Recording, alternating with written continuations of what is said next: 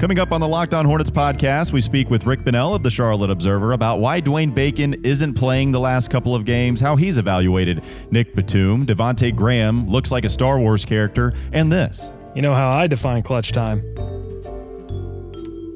How's that? When I get that extra chicken nugget in the packet. When I order the 12-piece and I get 13. So I define. That's cluck time. That's what that is. That's good. That's a good one.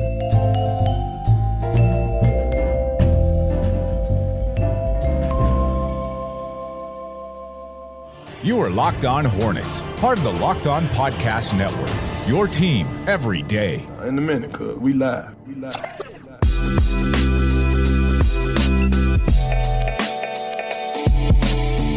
This is Locked On Hornets, presented by the Locked On Podcast Network. It's your team every day. Local experts on the #1 daily sports podcast network. We'll go to our Tuesday expert from the Charlotte Observer, Rick Bonnell, and you can find him on Twitter at Rick_Bonnell. Rick, thanks so much for the time as always. How are you?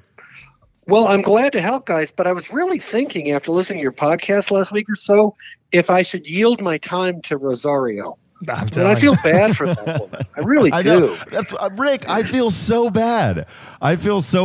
We haven't called her and told her that she keeps dialing the wrong number, and she just wants this guy to call her back. I don't even know if we have another call from her yet. Do we, Doug? Has she called again? We don't. I just hope she's still employed. I mean, it seemed like that deal sort of hung in the balance there. You know, Doug, that's bad karma.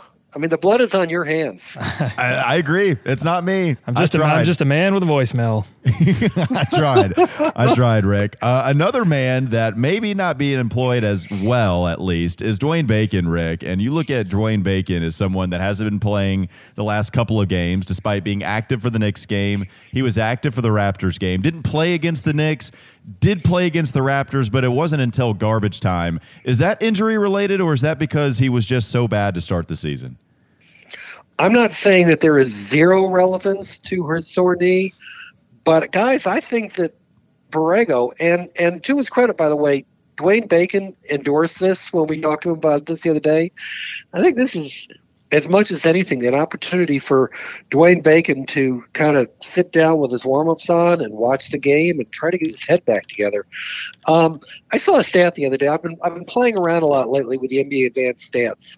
Even for an old guy, I'm figuring out how to do some of this stuff. And y'all and I have talked a lot about how dangerous it is to talk about plus minus in small sample sizes. When it becomes a larger sample size, it matters. And if you take the Hornets this season, who have actually played a lot, in other words, don't talk about what happens when Jalen McDaniels has played 5 minutes of garbage time. I'm not talking about that. I'm talking about people who have really played. Two things are really striking. One, when Devontae Graham is on the court versus off the court, it makes a huge positive difference. And so far, anyway, based on that same argument, Dwayne Bacon's had a really, really bad season, guys. So when you look at Dwayne Bacon, getting some of the minutes taken away from him, we saw that Nick came back into the rotation. How would you evaluate the way that he's played the last couple of games and the way that he's fit in the lineup? I didn't expect him to play this much this immediately after coming back from the fracture. I think from my recollection, he played 28 minutes against the Knicks and 25 against the Raptors. Guys, we all know Nick's lightning rod for criticism, and his performances are never going to be commensurate to what they're paying him. That is different from him not being useful. Nick, I think the biggest immediate value to Nick has been that they've been asking Miles Bridges to do a ton defensively, to guard the other team's primary scorer most nights. I think that's a rough thing for somebody to start having to do immediately in a second NBA season, and I think it's really caught up to him. I think there are times when we can see that Miles Bridges is wearing out quickly. He's having a difficult time, I think, rationing his energy. Nick is the safety valve to that. When he comes in, it's an opportunity to do some things defensively that frankly Borrego has not had the option to do. And the other thing naturally is, as we've talked about in the past, Nick is really good at the hockey assist thing. He improves their ball movement on a team that really needs help in ball movement. Doug, I heard you say the other day on this podcast that if he would just shoot a little more, it might make a significant difference. I very much agree with that. Rick, when you look at just the 15 games that have happened, 14 games to be exact, it's not a large sample size, granted, but I think we had all talked about the ability of PJ Washington and Miles Bridges to fit on the floor at the same time. Have you seen that improve? What have you made of that recently compared to what we saw at the beginning of the season? I don't think it's a problem in the here and now. I think there's a completely separate discussion, though, to be had with, in the very long haul, are these two guys complementary or redundant? And I think we're going to need a lot more study before we can say with any confidence what the answer to that is. I will say this, and I've been saying it for a long time, and I feel really confident about this. Miles Bridges' future should not be as a small forward. All right, Rick Bonnell joining us here on the Locked On Hornets podcast. Let's take a quick break. We'll come back with plenty more Rick on the other side of the break. You're listening to the Locked On Hornets podcast on the Locked On Podcast Network. This is Locked On Hornets. That is so Stugatz form that you were about to make fun of people for their opinions of people changing their body, and then mid making fun of other people doing that, you said, I will say this, though. The guy that I think his body changed, that's correct. Yeah, well, you're right, but little known fact about me, I have 20/40 vision. So I'm pretty sure, or is it 40/20 vision? Whatever means that I have great, eagle eye vision. That's Eagle Eye Cherry, by the way. Great, underrated band of the 90s. Save Tonight, one of my favorite songs. It's time for more of the Locked On Hornets podcast. Thanks again to Rick Bonnell for joining us here on the Locked On Hornets podcast. Talked a little bit about Dwayne Bacon and Nick Batum the previous segment. Want to focus a little bit more on some of the guys in the backcourt this segment. Rick, I think Malik Monk, you know how much I love him, and I'm pleased to see that we are seeing some sort of development, because the criticism certainly has been warranted for him in the last previous years. How optimistic, though, should we feel about Malik Monk with some of the things that he's done lately? Well, first, Walker, how many days did it take you to come down from the sugar high that must have been seeing Malik make that shot? I mean, really. I'm not down. I mean, there's not a GIF out there that would describe how you must have felt. You're right. I'm still not down. I'm still absolutely high from that shot. It says a lot that I think that Malik Monk is playing very efficient basketball. Those are not words that I thought I'd be putting together in a sentence. The light bulb went on, guys. He's realized how to be efficient in the NBA, and so much of that is about he stopped standing out there at the three-point line and started driving the ball hard. He's making people foul him. Free throws per shot attempt, I think, are an extremely important statistic in basketball that don't get enough attention. As interesting as anything that has happened this season is that guy did not take a single free throw in his first 6 games this season and took 20 in his next 6 games. I think that if you have watched even 10 minutes of Hornets basketball, you know why. He has changed the way he is playing. It's not just that he is getting to the foul line. It's also that he is forcing people to guard him in a manner that is making other people wide open for shots, and he is finding those little pocket passes. He's playing just so much more maturely, so much more savvy. We've talked a lot about Devontae Graham, deservedly so. He's been very good this season. He's taken quite the leap in just one season. Rick, does Devontae Graham's leap in 1 year remind you of any other player you've seen in a Hornets uniform? It's obviously a small sample size, but I can't, there is nobody who's a great analogy. The only person who even comes to mind as far as somebody who wore the uniform is, I remember there was a year when Scott Burrell just couldn't miss anything from three-point range, where there was a span of time when he led the entire NBA in three-point percentage. Now, at the time, three-point percentage was not the big deal it is now. But, Scott was getting all kinds of attention for most improved player. The only, the cautionary aspect of that was he regressed to the mean. and became just your average NBA player who had a nice little NBA career. I think Devontae's a little different because he plays the most important position in basketball. We're seeing something really interesting here, and if it's sustainable, it's going to be really fun to watch, and it's also going to be really expensive for Michael Jordan. Rick, we talked yesterday about Marvin Williams. It seems like he has shown up in clutch moments for the Hornets this year, whether it's to set them up for a couple game-winning shots, whether it's to get them out of a dry spell scoring-wise.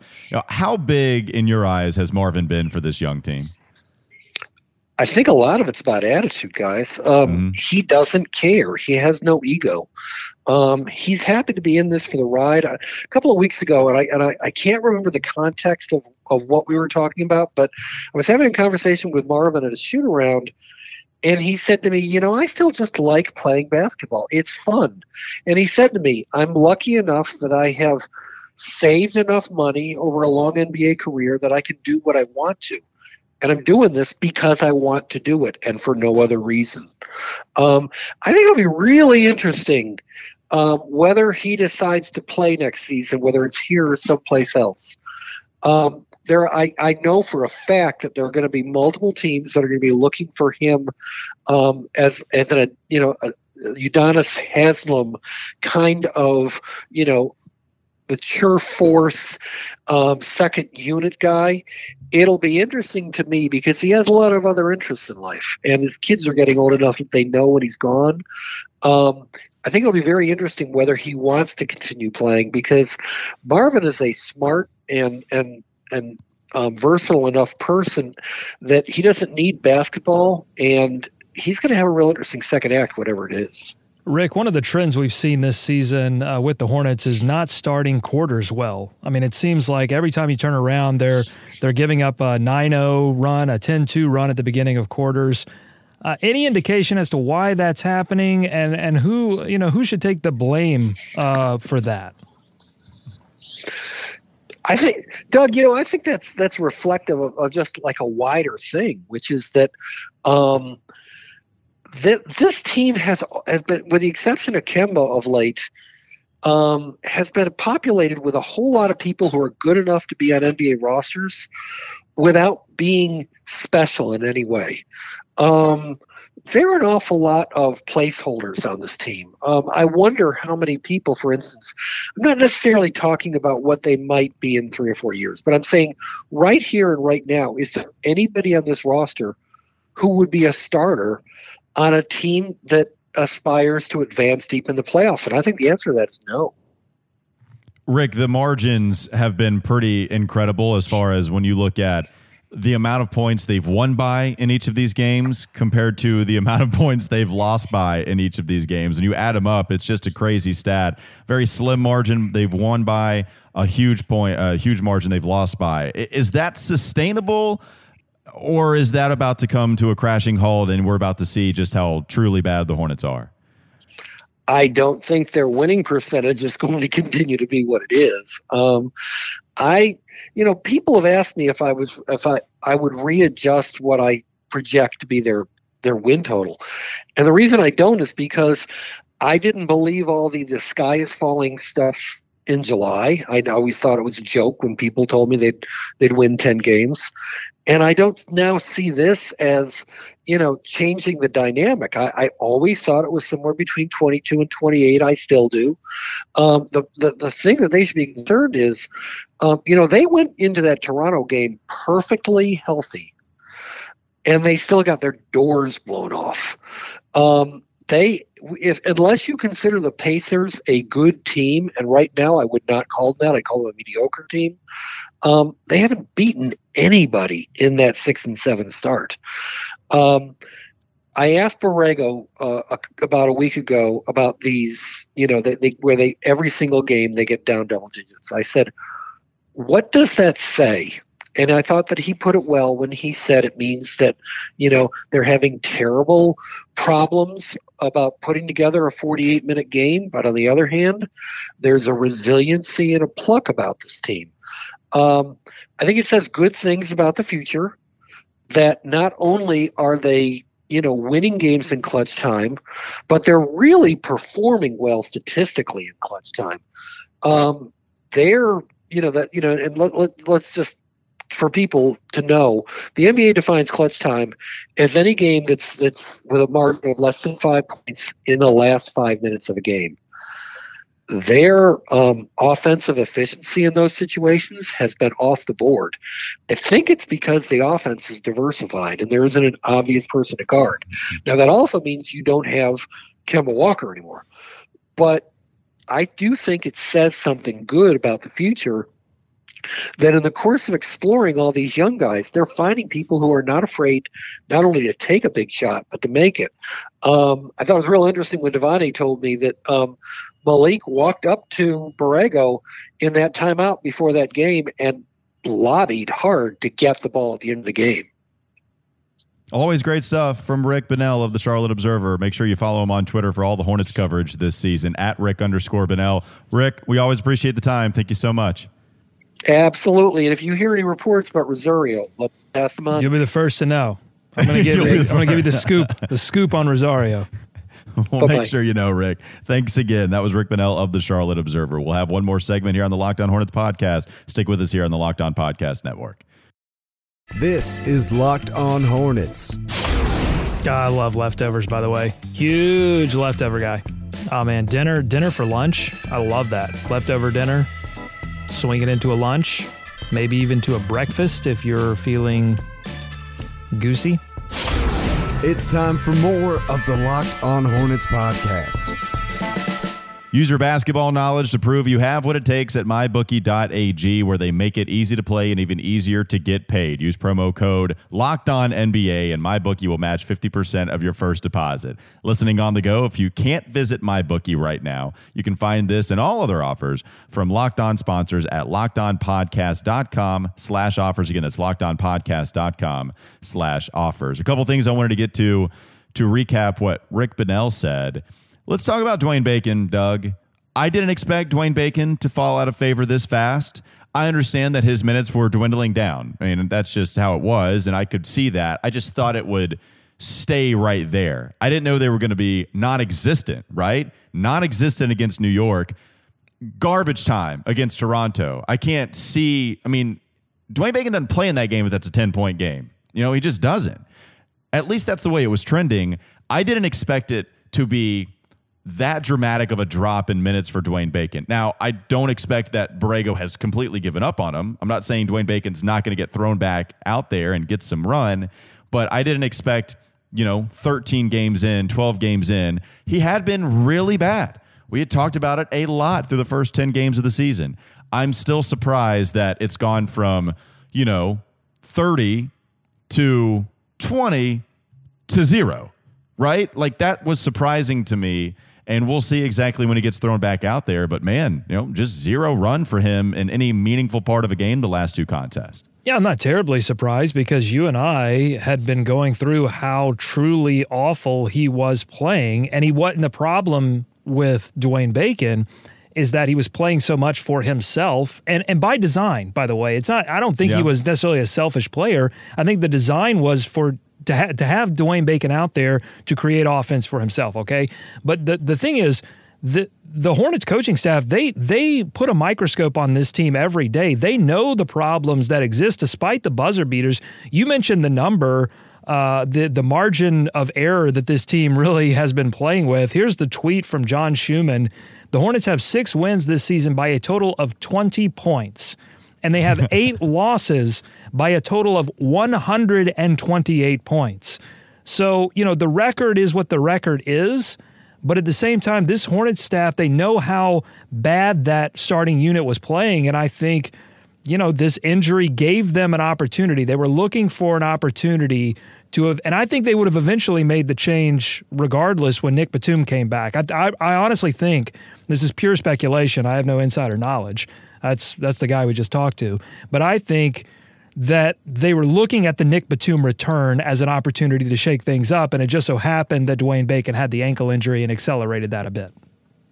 What did you make of what Rick had to say about Miles Bridges? Maybe that kind of being a theory of his. Miles Bridges having a lot of responsibility to guard the opposing best player. That's overwhelming for a player that is this young in Miles, and we all knew the responsibility was going to have an uptick for a young player on a team that lost its star player. We all knew that, especially as a first-round selection. What do you make of what Rick had to say about maybe toning his responsibility down even a little bit after 13, 14 games? I think overwhelmed is the perfect word to describe what we've seen out of Miles Bridges this season, just getting relentlessly back cut. There was a key play in this loss to the Raptors. It was in the beginning of that third quarter during the 11-2 run that opened up that third quarter for Toronto and really extended the lead, and the Raptors would never look back. And there was a particular pick-and-roll play. Marc Gasol sets the high screen for Anunoby, they were playing man-to-man at the time before they switched over to zone, and it was Miles Bridges' assignment. And he just didn't have it, man. He just did not. He went under the screen and was not aggressive enough getting back to Anunoby, and just, OG nailed it right in his face. And it's just, there have been just plays like that defensively for Miles this season. And maybe it is an energy thing that then leaks into his offense, but he hasn't put it together this season. And I think overwhelmed is just a great word to describe what's happened with him this season. And I've said it from the beginning that putting him with PJ, I think, changed a lot of the calculus. So remember, we did not expect that, right? We didn't expect PJ to start. And I think Miles didn't expect PJ to start. And nobody saw his ascension coming this fast. And I think it's messed with a lot of things. I want to talk a little bit about what Rick had to say at the end of that interview as far as the clutch time stats being in favor of the Hornets this season compared to recent years, because it had not been in the favor. I think we talked a lot about the way that Kemba operated in clutch time last season. Look, a lot of this just so happens to be the law of averages, right? We look at the NBA teams, and NBA teams it should be about 500 in a bunch of situations, right? Where, you look at the clutch time stats, the Hornets had been just snake bitten for so long that it had to give at some point. I think there's a lot of that to this. I also think that I had a problem, just like I stated last year, with Kemba trying to drive to the basket in these game-winning situations or game-tying situations, looking for the foul, and officials swallowing their whistles. I also think that Kemba, everybody would zero in on him because he's the star. This isn't just Kemba central either. Like, this is everybody. This is all the stars in the NBA. I think everybody zeroed in on Kemba knowing he was going to take the shot, and of course that proving to be not very effective. I think the law of averages, the way that Kemba operated at the end of games, are all a part of this, and I also think that the unpredictability of who is going to take the last shot for the Charlotte Hornets right now goes into why the Hornets have been a little bit more effective. It's why I think a lot of people would laugh at this, right? That Golden State moved the ball very well and you didn't know who's going to take the last shot. Well, that's because they have 4 All-Stars, right? That's because they're the best team that we've ever seen. You're right. They have a lot more talent than everyone else. That absolutely has an effect on how they're able to win close games. It also goes to the unpredictability. I'm saying if you operate where you only have Steph Curry, right? And maybe you don't put that G League team that they're sporting out there outside of Steph and all the other injured players. But let's say that you only have Steph Curry and you have 4 other average NBA players, maybe 3 other ones that can actually knock down some shots because, hello, they're in the NBA. I would think that would be better than just forcing the ball into your star hands for first take and PTI and around the horn and everybody else to talk about it the next morning while LeBron James didn't take the last shot. If he's the true GOAT, then he should have taken the last shot. It's always made me furious. We have guys like Greg Popovich who allows Danny Green to take the last shot. Danny Green's never been the best player on his team. Why does he allow Boris Diaw to take the last shot? Why does he make those guys finals MVP candidates? Because you have a star that can do a lot of the damage, but one possession, you can be unpredictable. I think that's helped the Hornets not having Kemba Walker be the guy, the only guy that can take the last shot. And even if he gets forced to kick out to Jeremy Lamb, like maybe we saw a couple times, then that's when they were successful, right? Like that. I've always hated that from the NBA, and I've never gotten why head coaches continue to just force feed it to their star player and just throw up a awful percentage shot. No, I think he made a good point about why they've been starting quarters poorly, because they don't they don't have a player that they can run the offense through that is truly dominant. They tried to do it with Devontae Graham against the Raptors in that third quarter, and he was 0 for 3 from three-point range, and Terry Rozier missed a bunch of shots in that third quarter too and allowed the Raptors to do what the Raptors are a talented team, and they hit shots, and that's what they did against the Hornets, and they moved the ball around perfectly. They completely dissected that same zone look that they tried to throw at the New York Knicks, and it flustered the Knicks. And then they played the Raptors, and the Raptors said, no, listen, we won the championship. We were one of 3 teams to make the playoffs last season, so you can't throw a zone at us. That junk defense, get that out of here. Either make a shot or go home. Go back to America if you can't make a shot. That's what the Raptors said, and the Hornets had nothing to say. That escalated. They got destroyed by the Raptors yesterday, Doug. What were a couple of the things that you wrote in your little black notebook, your new little black notebook about why the Hornets lost so badly? Got a great nickname for Devontae Graham. Okay, you ready for this one? Great nickname. So if anyone's watching The Mandalorian right now, Baby Yoda. Okay, they kind of look alike. Go to my Twitter page at Doug Branson LOH. I got some pictures on there. That is so disrespectful to Devontae. If someone told me that I look like Baby Yoda, that would be the biggest insult ever. No, he looks young. He's baby face. Look.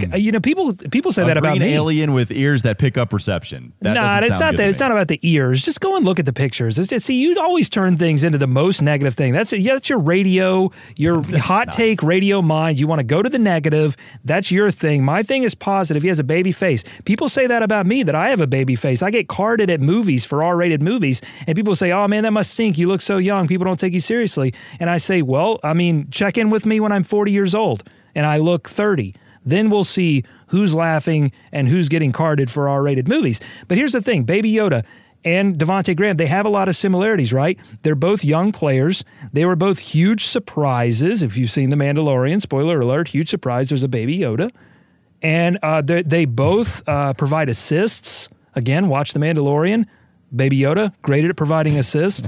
Graham, bounce passes to Bismack Biyombo. We'll call Biz the Mandalorian. Biz is the Mandalorian. Devontae Graham is Baby Yoda. They're working well together. It's been a fun ride. So that's really my only analysis from the Toronto Raptors game. Biz is the Mandalorian. My God, is this about a superhero? Who's the Mandalorian in Star? I feel like I know Star Wars pretty well. Why? Who's the Mandalorian? Well, this is a brand new story. The Mandalorian has not existed in any other Star Wars story. Mandalorian is a bounty hunter. We don't know much about him yet. That's the whole thing. We're only 2 episodes in. There's a lot of mystery surrounding the origins of this Mandalorian. And he's Biz? Well, just because, right now it's the Mandalorian and Baby Yoda. They're together. And right now I think Devontae Graham has delivered more bounce passes to Biz than he's ever gotten in his entire career. If the bounty hunter is supposed to catch people and catching is a part of what he's supposed to do, then he must not be very good if he's compared to Biz. I'll say this about Devontae Graham. You can look at the 3-point shooting numbers all you want, and they're incredible so far this season. But the fact that Devontae Graham turns Bismack Biyombo into a decent offensive player at times, like a good offensive player, that's all you need to know about Devontae Graham's ascension so far. I will say this real quick, though.